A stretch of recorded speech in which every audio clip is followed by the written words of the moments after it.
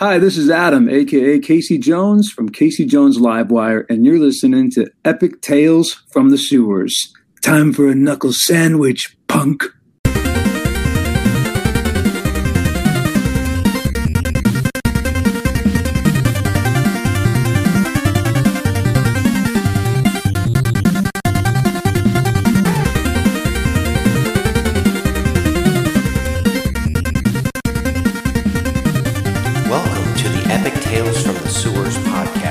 Strap into the party wagon and hold on to your pizza.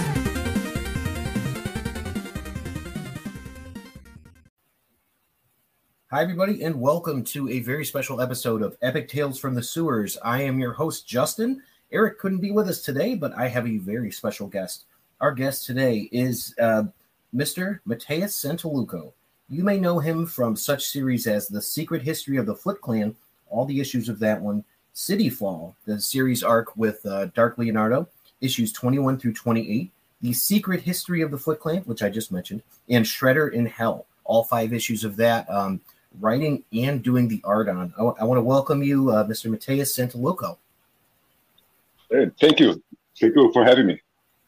So I have been going over a lot of the comics. Just you had a really big impact on the Turtles. I don't know. Do you ever think about that? Like, there's a big chunk of this history that you're responsible for. Yeah. At first, I thought it was a little bit like a surreal feeling, you know. When the first time I chat via email with Kevin Eastman, I was like, hey, what's happening? What the fuck is going on? But at some point, it's work, and you kind of try to naturalize it in your daily life and not to think too much about it. Otherwise, you can choke, you know, you can get stuck, get nervous and stuff like that. So yeah, but looking back at, I've worked with the Turtles with the sequential art for almost 9 years or something like that. And looking back, I'm really, really happy with the impact that my work had on all the fans, and yeah, it was great. Yeah, what got you into Turtles in the first place? Like, did you like them as a kid? Did you have the toys, the comic books? What's your history with Turtles? So here in Brazil, the comics they didn't get out here until the cartoon was being aired on Monday shows, morning shows, kids morning shows, and I was in school in the mornings, so I didn't have that much chance to watch the cartoon show, and so I was familiar with it. I mean, I knew it existed, but I didn't have too much access to it. And then all of a sudden, these arcade machines with the first TMT game for arcade were like everywhere here in my town, and obviously I recognized it from the show, and I started playing, and I got really addicted to it, and that's what hooked me up in the Turtles. And then once I was hooked in the arcade, then I started to programming my VCR to record the cartoon show. Since I was in school, I couldn't watch it. So I programmed the VCR to record it, and when the movies came out, the 90 movies, Jim Henson movies, I was blown away by it, and I became a huge Turtle fan since then. And I was at that time, I've always have always drawn since I don't remember when I started drawing, but at that time, for 2 or 3 years playing that game and watching the movies and watching the cartoon show, all I was drawing was Turtles, you know. So if we were to play the arcade game, who's your go-to? Who do you pick? Oh, Donatello for sure. Donatello, okay. Is he your favorite? Not actually my favorite. I don't think I have a favorite turtle. That's it changed fair. from time to time. It changed from time to time. There were periods that I were I think I'm more into Michelangelo right now. And sometimes when I was drawing the books, there were times that were I was more into drawing Leonardo, sometimes Raphael. It changed from time to time. I like them all, of course. But in the game, Donatello has the bigger range. Yep. So he is better for I totally understand that. Yeah. Yeah. You mentioned something interesting about how your favorite could change. You had such a definitive arc with Leonardo where he, goes and joins the Foot Clan and all that. And a lot of the Foot Clan lore and all that came directly from you. You kind of are the Foot Clan guy, But with this, are you excited to see Dark Leonardo coming back in Armageddon game? I am. I was really happy to have the chance to draw him again on one of the covers, and I mean, I'm not really aware of all of it, what's going on in Armageddon game, all of that. I mean, I've been away for like 2 years or something of the Turtles, just doing covers. So I have like a rough idea of what's going on, but I don't know which part Dark Leo will play in the whole plot. So I'm curious to find out. Yeah, it's starting to get good, and what we know about Leonardo is that Dark Leo is this power that he has to unlock in himself to be able to fight the Rat King and all that. And that's just kind of where it's gotten. I haven't read the newest issues; they're not out yet, but it's moving along. And and it's really connected to I mean, not directly to Rat King, but to this whole like the pantheon of demigods. Dark Leo is kind of connected with that, so I think it's well played. With Kitsune and all of them, and man, it's so interesting and how there is this pantheon of gods, and it's it's right like Greek or Roman mythology unto itself, and such strange characters. So there's an interesting story about how a few things came to be, because. Well, I created Kitsune when I was like doing the storyline for Secret History. Eric Burnham wrote the script with me, but the storyline I was writing on my own, and I created Kitsune to have this mystical aspect of Shredder coming back to resurrecting in the present, and being this kind of immortal being. But I had no idea she would be like a member of a family of demigods. This is Tom. This is Tom stuff. And then Tom started to build that up and put a Rat King. And in the issues when we introduced Rat King, I was drawing, and there was this manuscript or something that April was studying, and had all these demigods. The one that appears on Ghostbusters versus Ghostbusters and Turtles, and other demigods, Rat King and all. And I draw like just to play, since the name of the first incarnation of Shredder was Takeshi Tatsuo, that means Dragon Warrior. I just draw a dragon in there. It was not on the script, and I draw a dragon on the manuscript just to play with the idea that maybe Shredder has some part of that in that story. And I didn't mention to the guys. I didn't mention to Bobby. I didn't mention to Tom. I just put it there, like my little personal Easter egg. But Tom got it, and then they start to build this story about the dragon being the father of all of them. And when I realized that, I wrote to Tom, "What the fuck, man? This is great." I'm glad you know. I'm glad you know this. So, and then. When I got to roll Shredder in Hell, which I just like pick it up on the idea and build it around that. Yeah, that was crazy. I mean, what was it like doing the artwork and writing for that one? I mean, is that like a 2-year task to get like 5 issues done? It was sort of. It was, but mainly because I was trying to outpass myself, I guess, and doing like more refined work with gray tones and using Copics in every page, and that took a lot of work, a lot of time to get done. And so the writing was not that time expensive. I mean, but time consuming. But the artwork was it was what made the book get late a few times because it was too much work. Yeah, it's just it's absolutely gorgeous, and I mean it's like these hellscapes and all that. You know, it reminded me of I don't know if you're a fan of the Green Lantern at all, but there's a planet that they have called Yasmalt, where your Red Lanterns come from, and it's just like this hellscape with like all this craziness going on. And I'm just like, oh man, that's what this reminds me of with this insane detail. Nice, yeah. I mean, I like Green Lantern, but and I'm aware of the Red Lanterns, but it's like an Alan Moore story, like way back, yeah. Yeah, but it's not related to like Darkest Night or something like that. Blackest Night, it would be, yeah. Yeah. Okay. It's all these things tie in, so. Yeah. But so a couple questions. So you're going through and you're really developing the Foot Clan.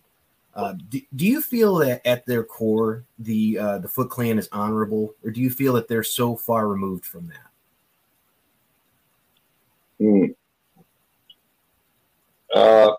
I think that in this version, at least, some and when I was writing as well, I think we tried to make that there's some honor in their plan, but there's this power that corrupts this honor, you know, that they are, and Shredder especially is so into that idea that he's destined to something, and the honor is gone when he started pursuing that. But the way we build it with Splinter being was a part of the Foot Clan and all that. I mean, there is honor there, and I'm eager to see what they're going to do now with Karai, because I know they have plans. They have plans for that, and so let's see how it goes. But yeah, and I mean, honor can be tricky, you know, because everything is about a point of view, and sometimes you can perceive yourself as being honorable and being like doing the right thing, but it's all about where you're standing and where you're looking at. So yeah, maybe the Foot Clan is in that place, in that gray area where they can do really bad things and they think they are right, but when we look to the other side, we can tell they're really wrong. And that's always been one of the differences that I've noticed with Karai versus with Oroku Saki, is that she always seems to have some sort of semblance of wanting to maintain honor, and you pick up on that too, like with Jenica when Splinter takes over the Foot Clan and all that. But yeah, Shredder just seems like in like before he, like the first 100 issues and all that, Shredder just seems like he's kind of devoid of honor, you know. I don't know. Yeah. I think that's the. I mean, sometimes he seems like, and he seems like just this flat character, you know, that is just evil and there's nothing to it. But every once in a while, we got to see this new layers about his personality and what he is pursuing, and you can tell that he is someone that he is, at least until issue 100 and Shredder in Hell, he is deluded with power. You know, he's on a mission, and he doesn't care who he has to step on it to get to his goal. And so yeah, that's so probably most of bad guys in the world are like that. They're thinking they're doing the right thing. They're pursuing this mission, but when they don't care about who they are hurting to get there, that's what makes them evil. Yeah, and I mean, he was just throwing people in the beginning at Splinter, so it's like you could tell he just didn't care. He's like, whatever, I have more people, you know. Yeah. I think he's such a compelling character, especially after reading the Secret Origins of the Foot Clan and Shredder in Hell, and then now you're seeing Shredder come back as a ghost, and he's well, not really a ghost, I guess, but he's trying to help out with preparing the Turtles for Armageddon game. And I can't help but think a little bit of Magneto. Like there's a little bit of Magneto in him where, you know, when he switches sides to kind of help. And, you know, it's funny because you had mentioned how the Shredder can be seen as flat, like, oh, he's just evil and all that. And I always thought he was such a compelling character because you never really know what his motivation is and, you know, how he's going to get there. I mean, this guy would like probably cut off his own arm to get there. You know, he's super determined. And there's a really cool scene in the animated Batman versus the Ninja Turtles where the Shredder actually defeats Batman, which I thought was amazing because it's like, okay, he did it, but literally it cost him everything and he almost died doing it. Is that your read on Shredder? Is he at that tier where he could take Batman one-on-one? I know that's a super geeky question, but no, but I guess. I mean, as far as I know, he's kind of immortal, you know. Oh yeah. Well, I mean, if he survived all that long with having his head cut off and then returned to him, and he's interesting, man. And I like there's definitely some versions of these video games where you can play as Shredder, I believe. You know, I know there's a couple. Hopefully they'll do that in the new one, but I was Shredder for Halloween, so. He's not my favorite character, but I think he's definitely one of like the best villains in all of Comicton. I think he's just that sort of like, oh, what's this guy about? He looks amazing. So, I really like Shredder. I mean, when I was like a kid reading the comics, I was not really interested in him. Probably because I had the image of the 80s cartoon in my head. It was really silly. You know, it's someone that you can defeat that throwing a trash can in it. Yeah. So, but with this version of AEW, I became very fond of him and of the character, and without the chances that were given to me to work with the character and do all this stuff. So so now I'm really happy that people see me as the Shredder guy. You know. Yeah, I definitely kind of do. You know, it's funny because certain people have like those iconic pictures of things. Like I mentioned Dark Leo before. It's like if you look up a picture of Dark Leo, it's your artwork, you know? Yeah. But like for Shredder, it's pretty much a toss up. Like it's pretty much going to be you, or maybe it'll be Dan Duncan, you know? So that's kind of like the Shredder guys. So you know, just because he came out with it for the beginning of the series, but there's worse things, you know. You could have been like the the Baxter Stockman guy or something, you know. I don't know.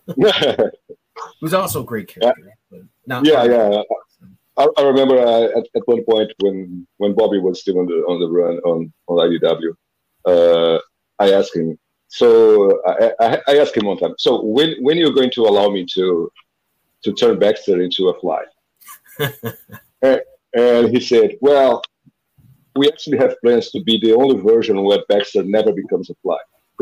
So I love that. It didn't happen. I love it because that is the best villain I think in this entire series is Baxter Stockman just pulling the strings behind. And it's a regular guy and he's just really shitty. So it's like now he's the mayor and he's backbiting everybody and helping fund Armageddon game. You're like, wow, you couldn't do this if you were a fly, could you? But I will say the Fly is like he looks awesome in fly form, and he's just so cool. I always loved it, man. Growing up, I always loved it. Oh yeah, Baxter Fly. Yeah. He's so cool. I think Baxter's really underrated, and but I wanted to ask you about like your style of art, is specifically like the way that the turtles look, because you were the first one to kind of imagine them with this particular look. And it really kind of struck a chord with a lot of people. And it's like, instead of having like the big pronounced beaks, everything's got like shorter in the face. You could really emphasize the facial expressions and all that. Where did your style come from? Well, if you're going to talk about drawing wise, comes from a lot of places. Growing up, I was like a huge Gene Lee fan, Scott Campbell. And I was like drinking those guys, their drawing, or putting everything on my mixer. but also I was really into Mobius and Katsuhiro Otomo, Akira mainly. That's what I knew. So I was like throwing everything, my manga from Katsuhiro Otomo, European comics from Mobius, and American comic books from Jin Lee mainly. And I was like throwing everything, all of that in my mixer and trying to build my style, Sometimes I was just like straight up copy those guys. And then, so my drawing style comes from this mixture of influences. But with the Turtles, being a fan for so long, way before I started working with IDW, way before I start working in comics, actually, I was doing back then illustration for advertisement here in Porto Alegre, and I got some emulator to play the arcade game on my computer. I was like, oh man, it would be really nice if the Turtles were not all the same, just with different colors. If they had like different body shapes and facial features. And I did the first drawing I did that the Turtles were different from each other, where you can tell which one was Michelangelo, which one was Donatello, just by their faces and by the physical structure. Was back in 2005, if I'm not wrong. And it was just like a simple sketch that I posted on DeviantArt. And when I got the chance to work with IDW, what my immediate thought was, well, I got to take this idea and take to the comics right now that I'm going to do this officially. I have to do this in the comics. And strangely enough, I'm not sure if it was just a coincidence or not, but I started doing that before the 2012 show, the Nickelodeon show that was start to be aired. And there were a lot of similarities, Donatello is taller, and the only thing that I do different is my Raphael is always the shorter guy, because I've always imagined him as the Wolverine of the Turtles. So I make him shorter than anyone else. And in the show, I think he's taller than Raphael, something like that, a little bit. I think he's not as short as Mikey on the show. Yeah, I think Mikey is the shortest. But there was a lot of similarities, and I mean, I think these ideas were out there. I was not the only one thinking about that, and I just had the chance to do the comics first, and Ciro got the chance to do it in the show, Yep. Yeah, he did. Yeah. But I think they used your artwork style for the PlayStation game, for the Turtles video game. I don't know if that's really Mutants cool. Mutants in Manhattan. Yeah. That's pretty great. I beat that game. I loved it, and it had a lot of fun stuff, like between like, oh, here's Bebop and he's throwing bombs at you, and a Wingnut, and it's like, oh, okay, this isn't exactly like it was in the comics, but it's cool, and that's got to be a feather in your cap. That's pretty fun. Yeah, I was really excited. They used my artwork, and it was weird. I found out about this game. I got an email from Activision, and they were like, "Hey, we're doing this turtle game, and it will be released soon, and we think you are perfect to do the cover of the game. So this is the model sheet," and they sent in my drawing. So of course I'm perfect. This is my drawing. And I don't know if the person, the assistant who sent me the email was not aware, but I'm sure they were aware. And so I did the cover, and I did a poster for GameSpot that was also through Activision, and I was really glad that in the end of the game, there's like a thank you note to Tom and to me. So that was really awesome. Oh, that's so cool. Yeah. I'll have to beat it again so I can see that. I haven't played in a little while, but I mean that's still out. I think it's on PlayStation 4 and Xbox and all those. So it's everywhere. Such a cool art style, and it really lent itself towards that type of game. Like, yeah.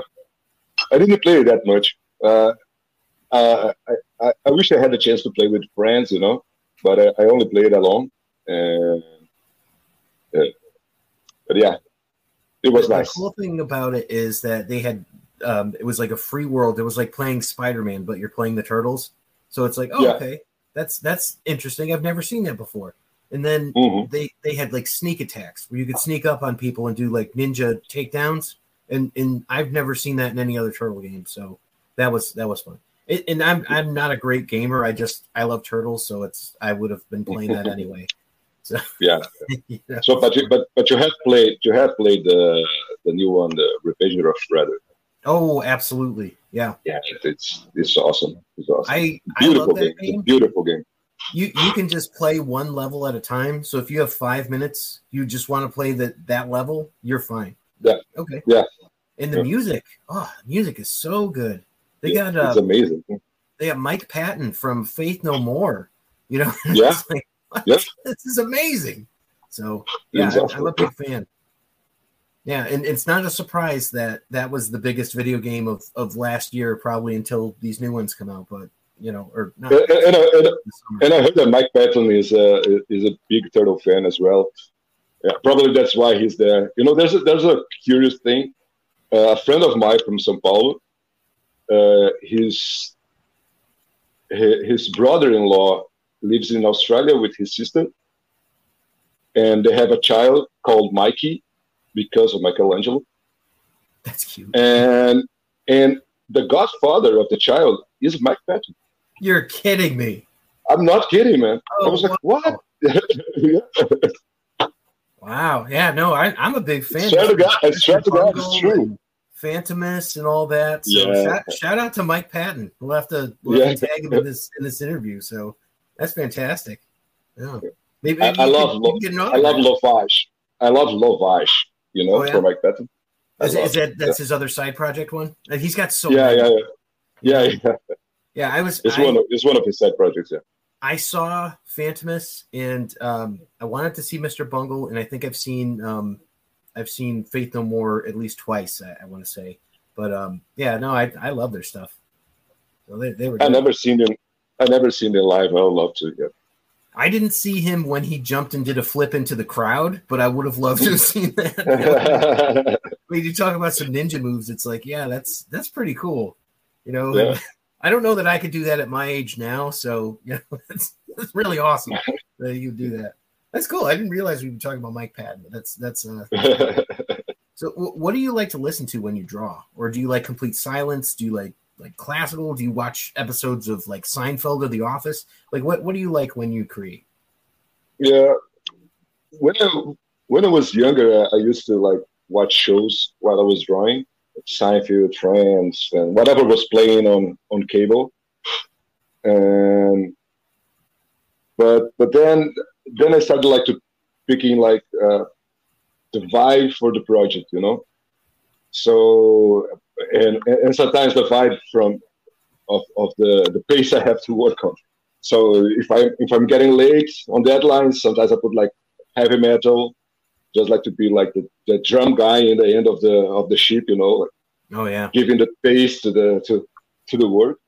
But with the Turtles, I mainly listen from most of the time hip hop, and it could be Brazilian hip hop or Snoop Dogg, Dr. Dre, stuff like that. Yeah, we were talking to another artist, Hugh Rookwood, about what he likes, and he was mentioning Wu-Tang with when he draws Turtles, and I'm like, I see it, they have that vibe, that urban New York City sort of hip hops in the late '80s. I'm like, that would have been the same time that they were coming out, so it makes sense and a lot of they would be into. Yeah, and a lot of reference to kung fu and stuff like that. So yeah, it makes perfect sense. Yeah, that's cool. That's really neat. With this, I wanted to ask you about the project that you're working on called Stout Club. So with this, so you said that you were working with some other Brazilian creators to kind of create like properties for comic books. Can you talk about Stout Club a little bit? Yeah, so Stout Club is a company that we started it's me, Rafael Albuquerque, from American Vampire and Batman and all that stuff. Eduardo Medeiros, which is a Brazilian cartoonist. He's really famous here. But he did some stuff for Marvel, some short stories. And now he has his book just published now by Oni Press, called Open Bar. I suggest everyone take a look. It's amazing. And also Rafael Scavone, who is a writer and work with a lot of DC projects, Hit Girl, with Mark Miller and stuff like that. And we are sort of comic producer company. We create IPs and try to make them happen in comics mainly at first. And we have a few projects already published. One by Dark Horse, a few with Dark Horse actually. One by Rafael Albuquerque is called 8, and Magic Order, that is written by Scavone and drawn by Albuquerque with Dark Horse as well. And we are doing this partnership with Comixology now. We closed the first deal that was a 4-book deals, and 3 of them are published already. Is Red Tag with Roger Cruz, who used to work a lot on X-Men back in the 90s, and now is doing Robin for DC. Roger Cruz and Scavone wrote all these books. So Scavone and Roger Cruz on Red Tag, Scavone and Rafael de la Torre, who is doing Daredevil now, if I'm not wrong, for Marvel. The project is called Hailstone, which is sort of a horror sci-fi in a Western set. And yeah, it's great. And the other one with Scavone writing and Eduardo Medeiros drawing, that's called Funny Creek. That's the story about this little girl who experienced a trauma and got dragged into her favorite cartoon. And it may seem like a story for kids, but there's a backstory that most adults will relate to. So yeah. So and Comixology, you were saying? Yeah, the 3 I mentioned, they are all through Comixology. They are there. Amazon Prime subscribers can read it for free, and next project is one I'm working on. I can't really talk about it right now. That's the reason I left the Turtles. It was to work on this project. I've been working on it for the past 2 years, and it's probably going to be out next year. And we closed a new deal, and we're starting working on a new batch of books, and with all these amazing artists. And that will be a book from Rafael Albuquerque, more books from Eduardo, more books from Scavone as well. So yeah, it's been a fun ride, and creating the properties, creating ideas. We have a bunch of ideas that are just like that it didn't happen yet, but they are there waiting to see the sunlight. And yeah, you never know too. Sometimes these things find your way, and you're like, oh, I had that idea for this thing once. So everyone thinks because you're a zombie, you don't know good coffee. Well, they're wrong. We have very active lifestyles. It's not all wandering the countryside aimlessly or scaring passing motorists. And we all love a good cup of joe. And there's only one brew that gets my seal of approval. Deadly Grounds coffee is my guilty pleasure. Bold, robust, delicious. It's coffee that can wake the dead. With over a dozen different roasts and flavors, Deadly Grounds can satisfy the most finicky of coffee addicts. The aroma is so intoxicating. It brings all of my neighbors out of the woodwork. Deadly Grounds coffee. Coffee to die for and zombie approved. It's good to get a little deadly.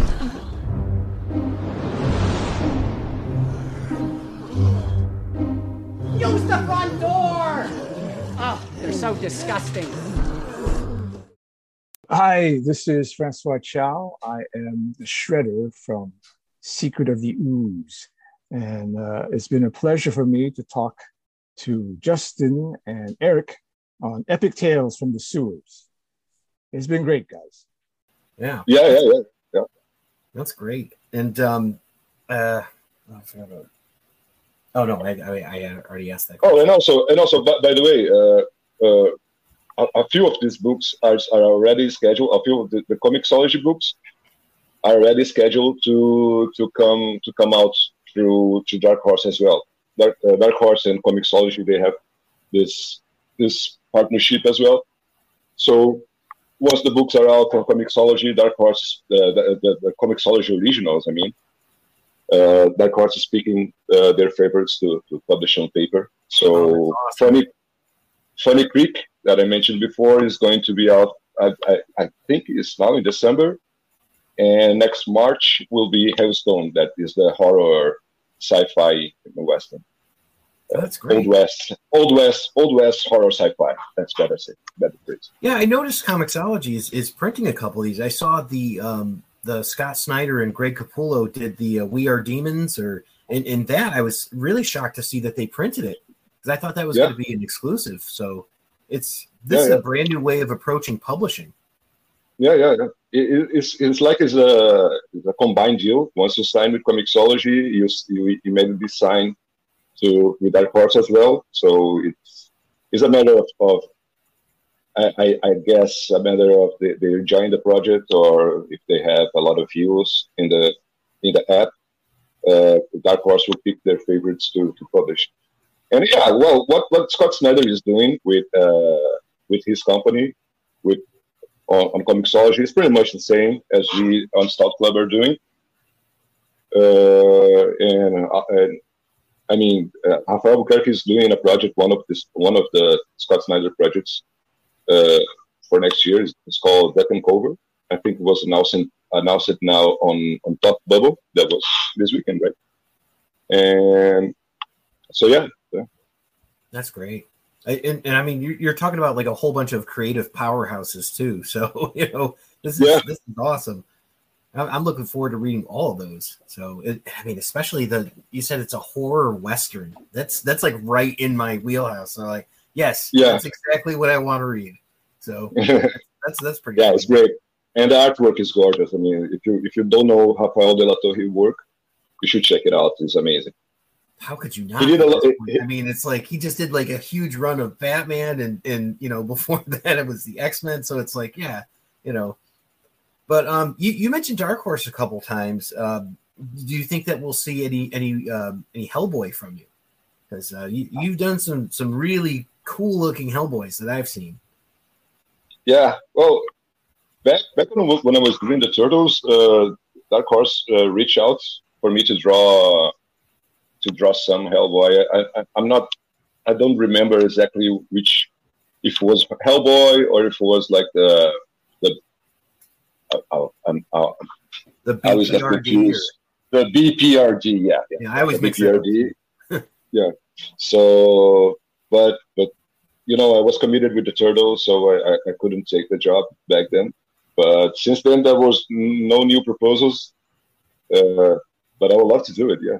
Wouldn't that be cool to do a crossover? Because you got the chops, you could do both characters. So that'd be amazing.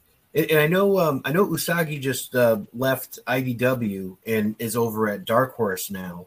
Do you have any plans to do like any covers for Dark Horse or anything like that? Yeah, sure.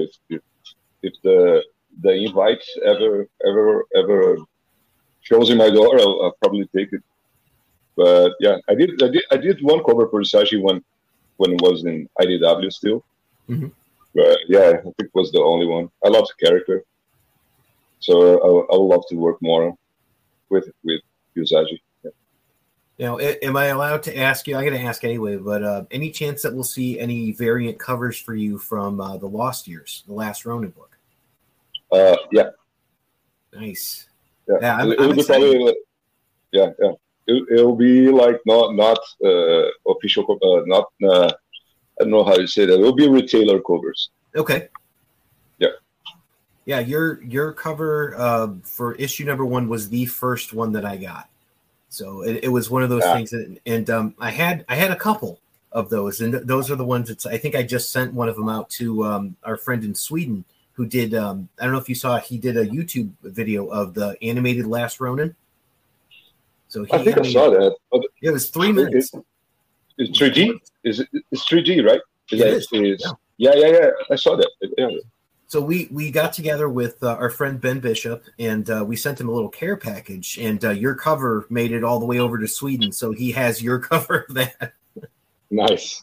Yeah. I'm glad you like it, man. I really love that cover. Really like how it came out. I do too. It just it has that really cool vibe of being pensive, like he's thinking, and it just really reminiscent of like a Dark Knight Returns sort of thing, and I really enjoyed it. And I'm a big Batman fan too, so in Daredevil, the people that usually hang out on Gargoyles, so that was that makes total sense now that I think about it. So that's pretty fun. So we're going to see years. That's great. With this, is there anything that you're excited that you're reading right now? Like whether it's independent or if it's like Marvel, or like what kind of gets you excited as a creator? Like are you reading comics currently? Actually, it could be a novel. Whatever you're reading. Yeah, I'm not reading anything right now, to be honest. But the last thing I read was Ultra Mega. Yeah, by James Harren, and I'm really, James Harren's work is sort of where I would like to. Sometimes I look at his work and I think, damn, this guy. He got to where I want to be with the artwork. It's the perfect combination of American comics and manga, and so I really love his work. So the last thing I've read was Ultra Mega, but I'm not reading anything. And I just read Last Ronin as well. I got a copy from Ben Bishop. I haven't read till a month ago, and I really love it as well.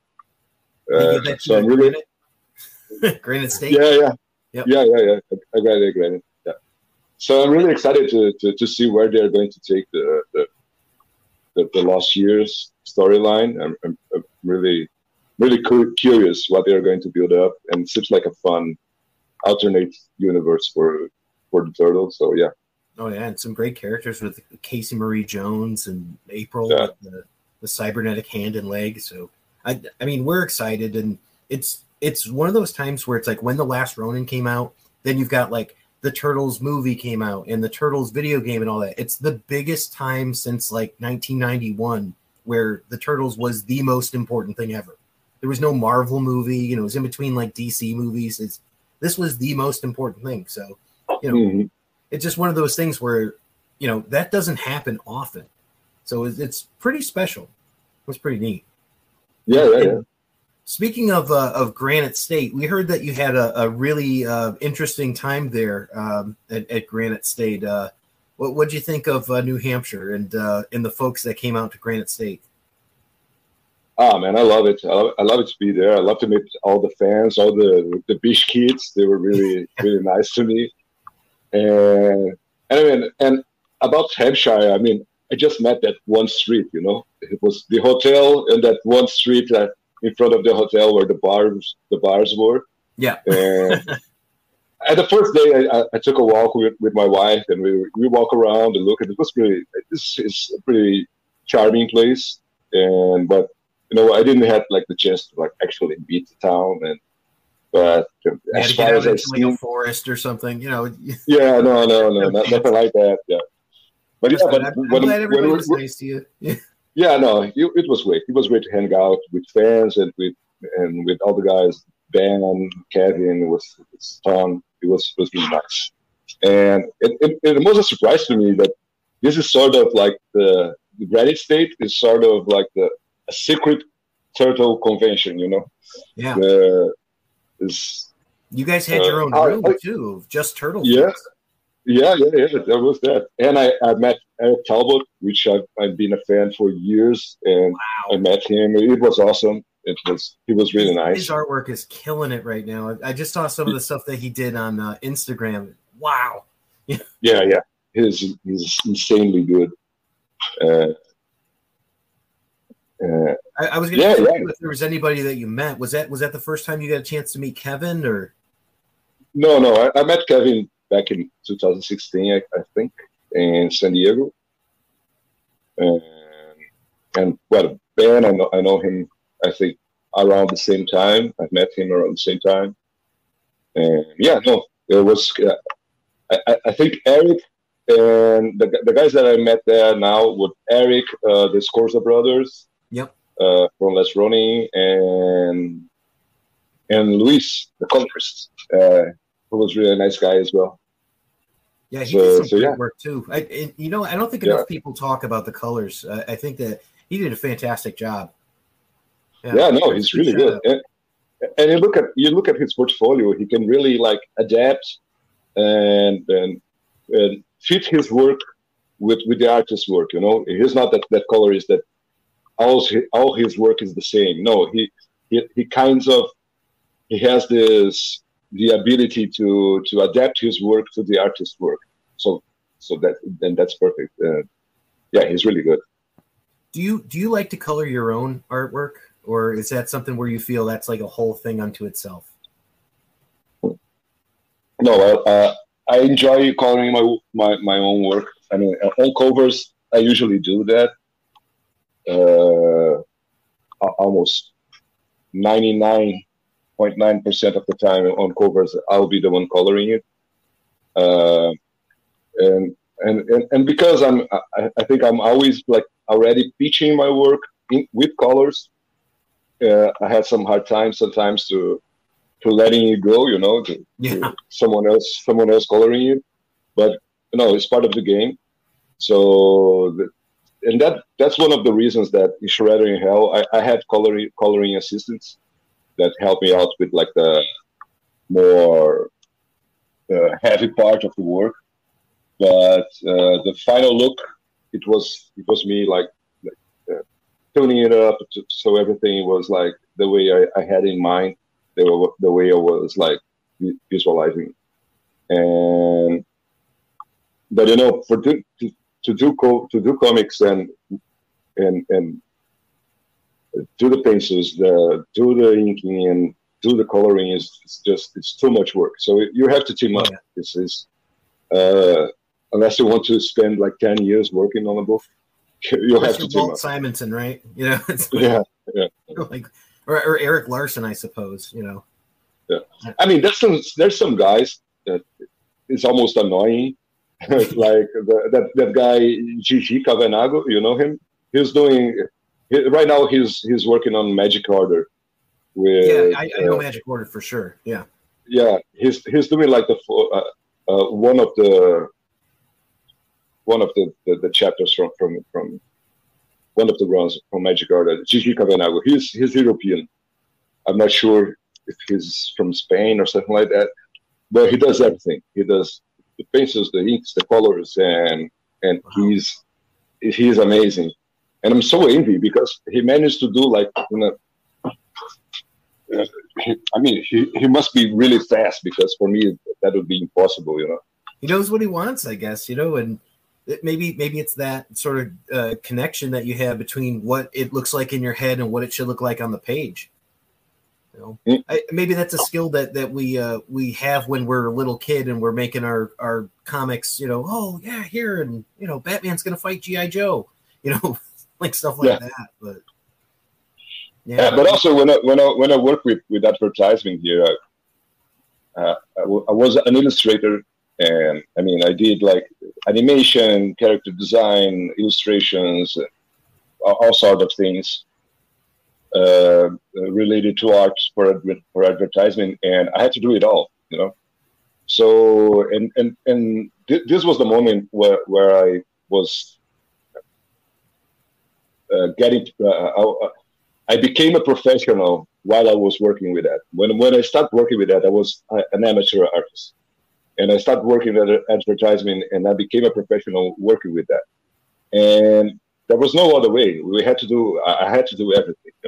There were some projects that we will collaborate in the studio, but most of the times would be like each artist working on a different project, and you have to do everything. You have to color. You have to, So I think that's one of the reasons that every time I'm drawing something, I'm already picturing how it will look with colors. I can't avoid it, unless my final goal is to be black and white. Then I will not. If you were doing a manga, Yeah. That's great. So, would you ever consider doing like a manga version of the Turtles or anything else like that? Knowing that that's kind of something that you enjoy for yourself. No, I think it would look fake if I try to emulate to be a manga or something like that. I was thinking in your style, but yeah, but in my style, I'm always trying to do that. I'm always trying to get my manga influence and put it on paper and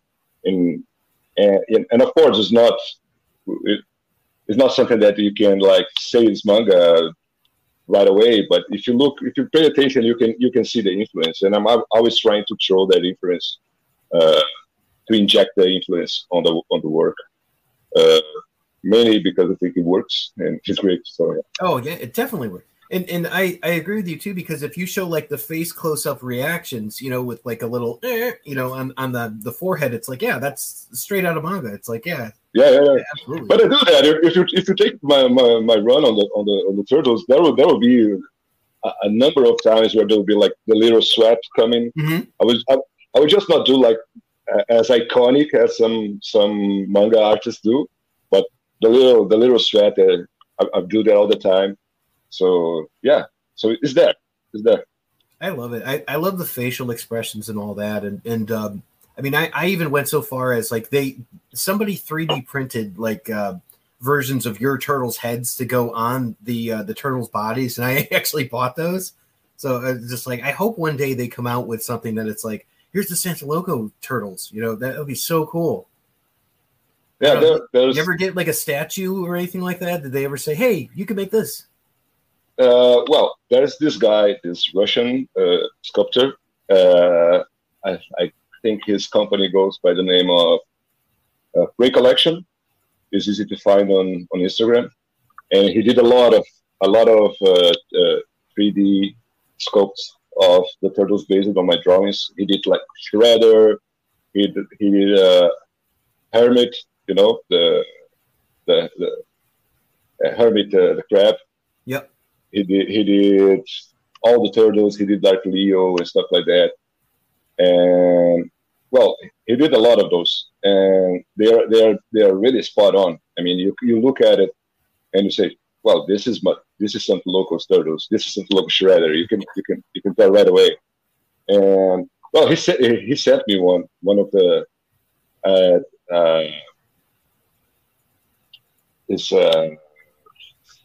I forgot the word.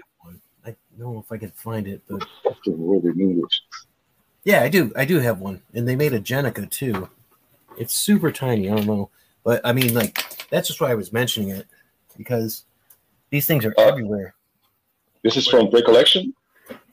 I don't know if you can see that, but yeah, that's the one. Yeah. It's this guy. And this is Leo. So this is Leo. Yeah, and it's great, but it's super small, 2 inches, and that, and I think that the board game also has your artwork. So it's really, you have this indelible mark on the turtles, and it's everywhere you look, there's this little piece of influence, and it's so exciting to me, because I'm wow, that would be just great. It would blow my mind. So yeah, and now there's this French company called Faribaults, and they do this really limited series handmade sculptures, and they got the licensing from the turtles, and they are doing a Mateus Santolouco turtles collection right now. The first one is out, is Raphael. You can check it on my Instagram. Is there? Sure. I posted. Yeah. And that's so. there will be like this diorama of the 4 turtles in Splinter, and they're releasing one by one, and the next one will be Leonardo. And so as far as action figures or statues or something like that, that's there's this Russian guy and the French guys. For some reason, the French TMT fans, they love my work for some reason, because they see the Mobius in it. Yeah, maybe. I was just trying to. What's big in French comics? Do they still like Asterix? I don't know what. I think they do. Yeah, I think they do. Yeah, I think that was big in Tintin, right? Yeah. So Tintin maybe that there's some sort of correlation there. I don't know, but Mobius. Yeah. Not to be confused with Morbius for anyone's listening. It is not to be confused with Morbius at all. So that's it's really hard. Yeah, it's really hard for me to say Mobius because here in Brazil we have this. We are used to like turn English words or foreign words in a way that we say it. So everyone in Brazil called Mobius called Moebius. Okay. So yeah. So it's just different. Yeah, it's one of those things. Every time I'm going to mention Mobius, I have to. It's Mobius, not Moebius. Moebius. I don't know. I'm in Chicago, Mobius, everything sounds odd out here, like sausage. Yeah. So that's how they sound. So speaking of sausage, are you a fan of pizza? And what is your favorite topping on pizza? That's easy. Is pepperoni. The old standby. Absolutely. Yeah. Classic.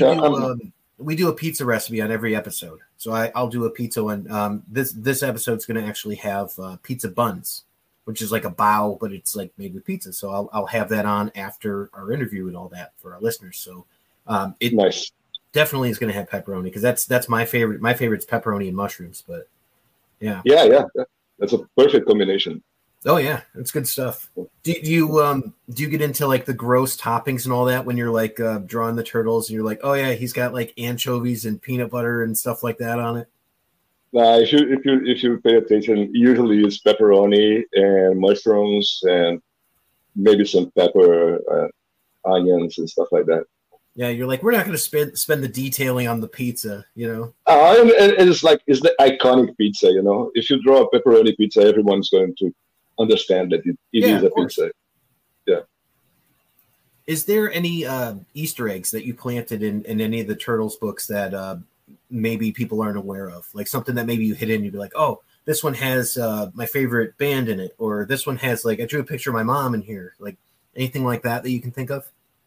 Yeah, there's a lot of them. A few, but people catch up. I put Walter White and all the warriors. You know, the warriors from the movie, the 80s movie. Yeah, Warriors. I love that movie. Yeah, and Storm. You know, Mohawk Storm. Oh, cool. From the X-Men. Yeah, all on that final issue, I guess, from CD Fall. They were all there. All these guys are there. With Shredder in the teaser, but I also like a lot of small things. Something like I have a few paintings on my walls that there are in the Turtle Lair. If you look at it, no Akira kidding. Books, yeah. Akira Books, Kaneda and the Bike. And Cam Clark did the voice of Leonardo and Kaneda, so you know there's that. Oh, really? There. Yeah. He did the voice. The English version. Cam Clark did Kaneda, so yeah, it might be Kaneda. Yeah, I don't know. I say it that way. So Kaneda, but I say Kaneda as well. So yeah. That's so cool. Yeah, that's great. I'm gonna have to look for that now. So thanks. There's a lot of tiny stuff like. And usually when I'm doing that, and Honda Patterson was coloring the book, I will send like pictures to her. Look, this is the color of this painting right here. This is how you should paint that. So is it still in the layer? Is the question? Do they keep it going forward? I'm not sure. I'm not sure. I don't think so. That might be a question I should have asked Bobby when I talked to him. So that's so awesome. I love that. You're just bringing like a little piece of your world into theirs, and it's that's what we call meta, I think. Yeah, but I mean, also when you have to like draw a room full of stuff, it's easier to like look around and pick stuff that are around you to fill the space. Then, especially if it matches, like one of the paintings I have here is like this street art, sort of engraved in wood and with graffiti on it. And say, well, that's something the turtle will have in the lair, So if it fits, you can see the right there in the back with the dog with the star. Mm-hmm. So yeah, this is in the turtle lair. You just have to look in the Christmas issue, that old Christmas issue. It's in the lair. So yeah, we just look around and now what can I put here to fill the space, and you look around. It's easier to do that than to like, That's great. I'm so glad that we came to that, because that was such a big question that I always had, and now to know that you've got these paintings, and that's just really fun. That's great, and it seems like you just had so much fun with the book. So I hope one day we get you back for some sequential art. I know you kind of moved on to some other things, but maybe it'll be like a one shot or something. But I'd love to see that. I'm sure a lot of people would. Yeah, man. I was ideally I'll be like doing the turtles already again. Like ideally for me, I'll be like swinging between bouncing between the turtles and personal work. But with the pandemics and all that. It was not an easy time to anyone, and so now I'm finishing my creator owner project, but as soon as I finish with that, if everything goes well, I would love to be back to do something with turtles. But besides the turtles, do you have like a dream character that you'd like to do a book on? Like, is there one character you're like, wow, that's the one I want to get? Yeah, I'm not sure. I mean, I would love to do something with the Thundercats, actually.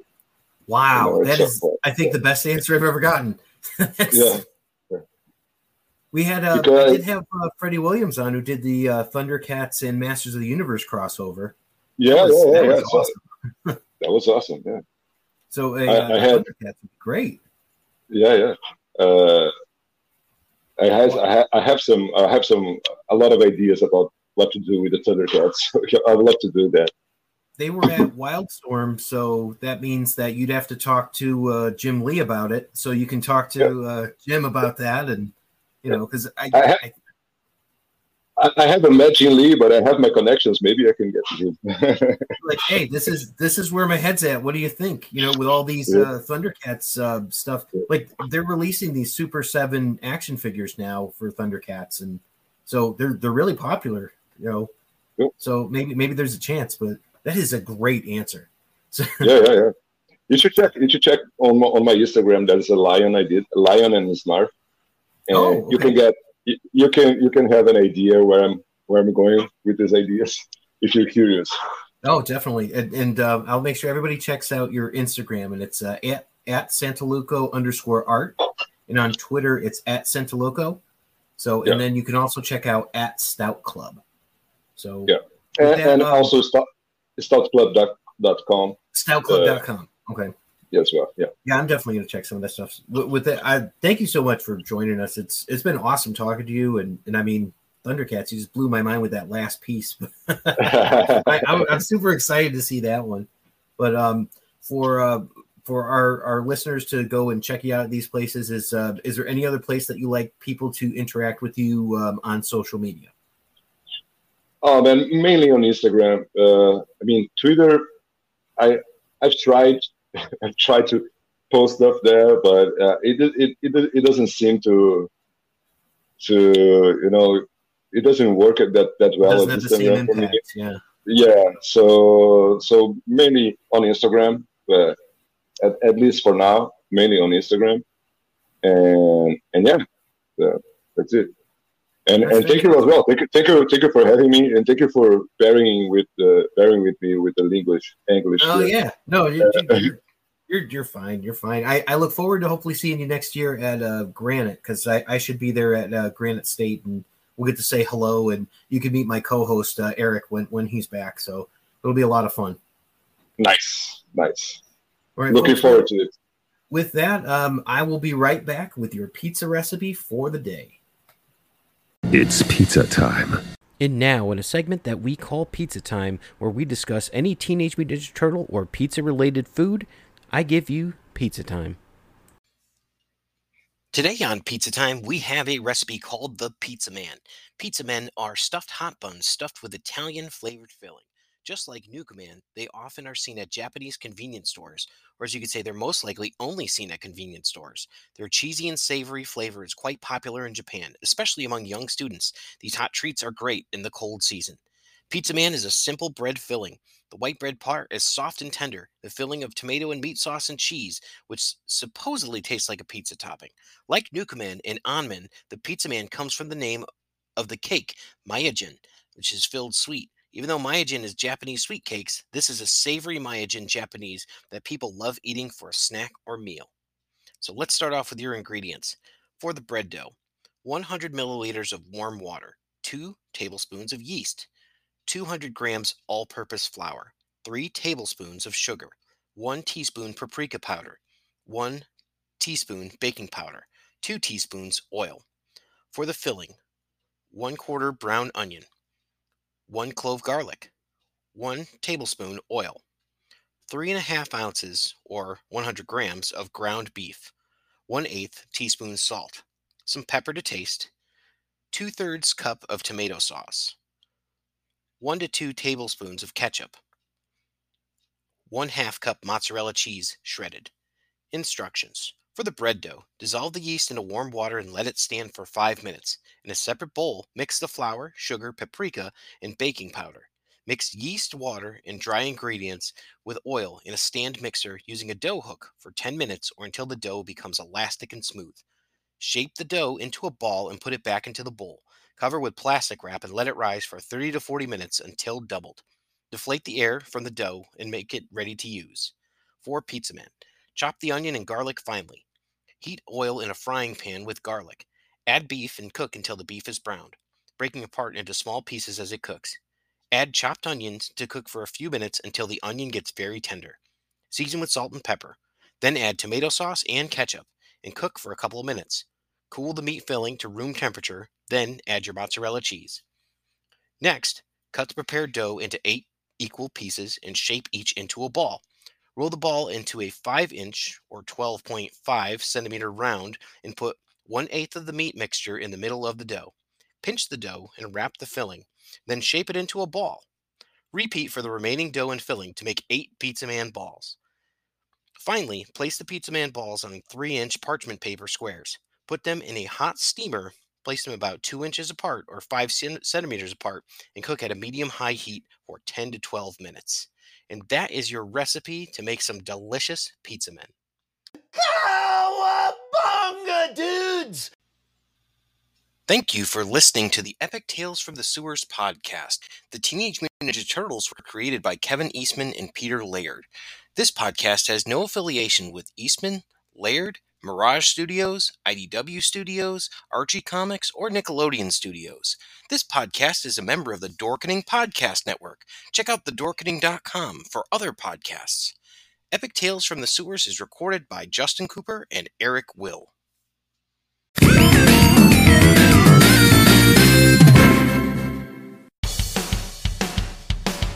Greetings! We are the Retro Reductopus Cephala Podcast, a bi-weekly show that celebrates all the things that made growing up awesome.